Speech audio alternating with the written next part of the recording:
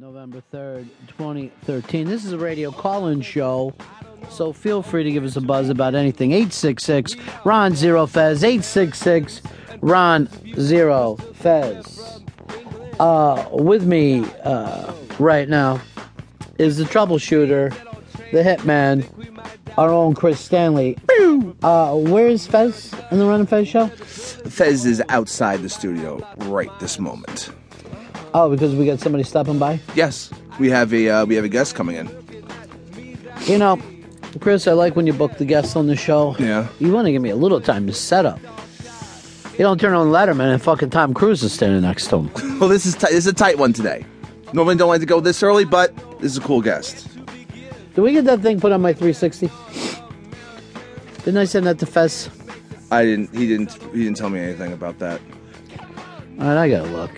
This fucking computer here isn't working. It's like madness. Our guest stopping in just a couple of moments is the person who's going to be playing John Belushi in the new movie, Emile Hirsch. Emile Hirsch. That's awesome. Now, if you remember, Fez bitched about the Emile Hirsch being booked because he didn't think he was fat enough. Yeah, he was body type was big for Fez. It's always big for Fez. Body types. You got to be the right color. But most of the time they don't look completely like him. What you have to do is capture the essence of that person. Yeah, I mean that's the most important part. I mean, physically, whatever. I mean, to me, the physical stuff I don't care about one way or another. But can you tell the story? I was always just curious. Is there going to be enough off-screen John Belushi that just isn't partying? But I see that Dan Aykroyd and Judy Belushi are tied in with this, so it makes me feel a lot stronger about it. All right, Emile Hirsch stopping in a couple moments. He's done this movie Motel Life out in select theaters. Chris Stanley and I caught it the other day. And we liked it a great deal because it reminded us of Chris Stanley. Yeah, I actually love this movie. The characters of it's Emile you. Hirsch. It's gambling, drugs, and alcohol addicts. Oh, it's great. It's fucking from the 90s. It's a great time. There's a great feel to it. And the character work is awesome. The 90s? I liked it, though. That's when the book was written. Because it's a period piece, but you certainly don't need it to be a period piece. Carrie, you're on the Ron and Fez show.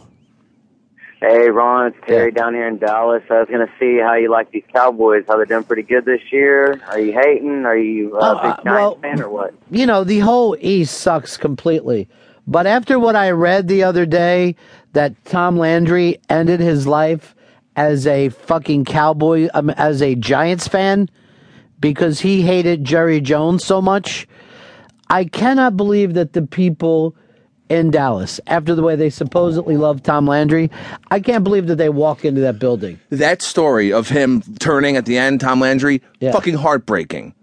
It's ridiculous what the hell Jerry Jones is like an evil fucking just a ball of dark evil black matter. Is what he is. I'm just going to go ahead and call it this year. I really think the boys are going to win it this year because it's Romo's fifth year. I think it's destined to win. I'm sure that there's plenty of Dallas sports stations that you could call and they would all agree with you.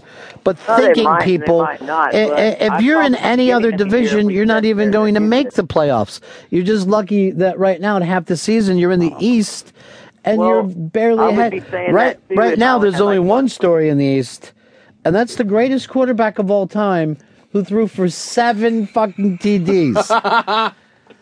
Nick Foles. One only. If this doesn't show you that the NFL is broken, that this kid could throw 7 TDs in one game and could have easily done 8 if he wanted to. Yeah. We will, in a couple years, have 7 TD games as the fucking regs. Well, this whole entire Nick Foles, that was totally ridiculous. The whole thing is fucked because this weekend there was only one game where 2 winning teams went off against each other.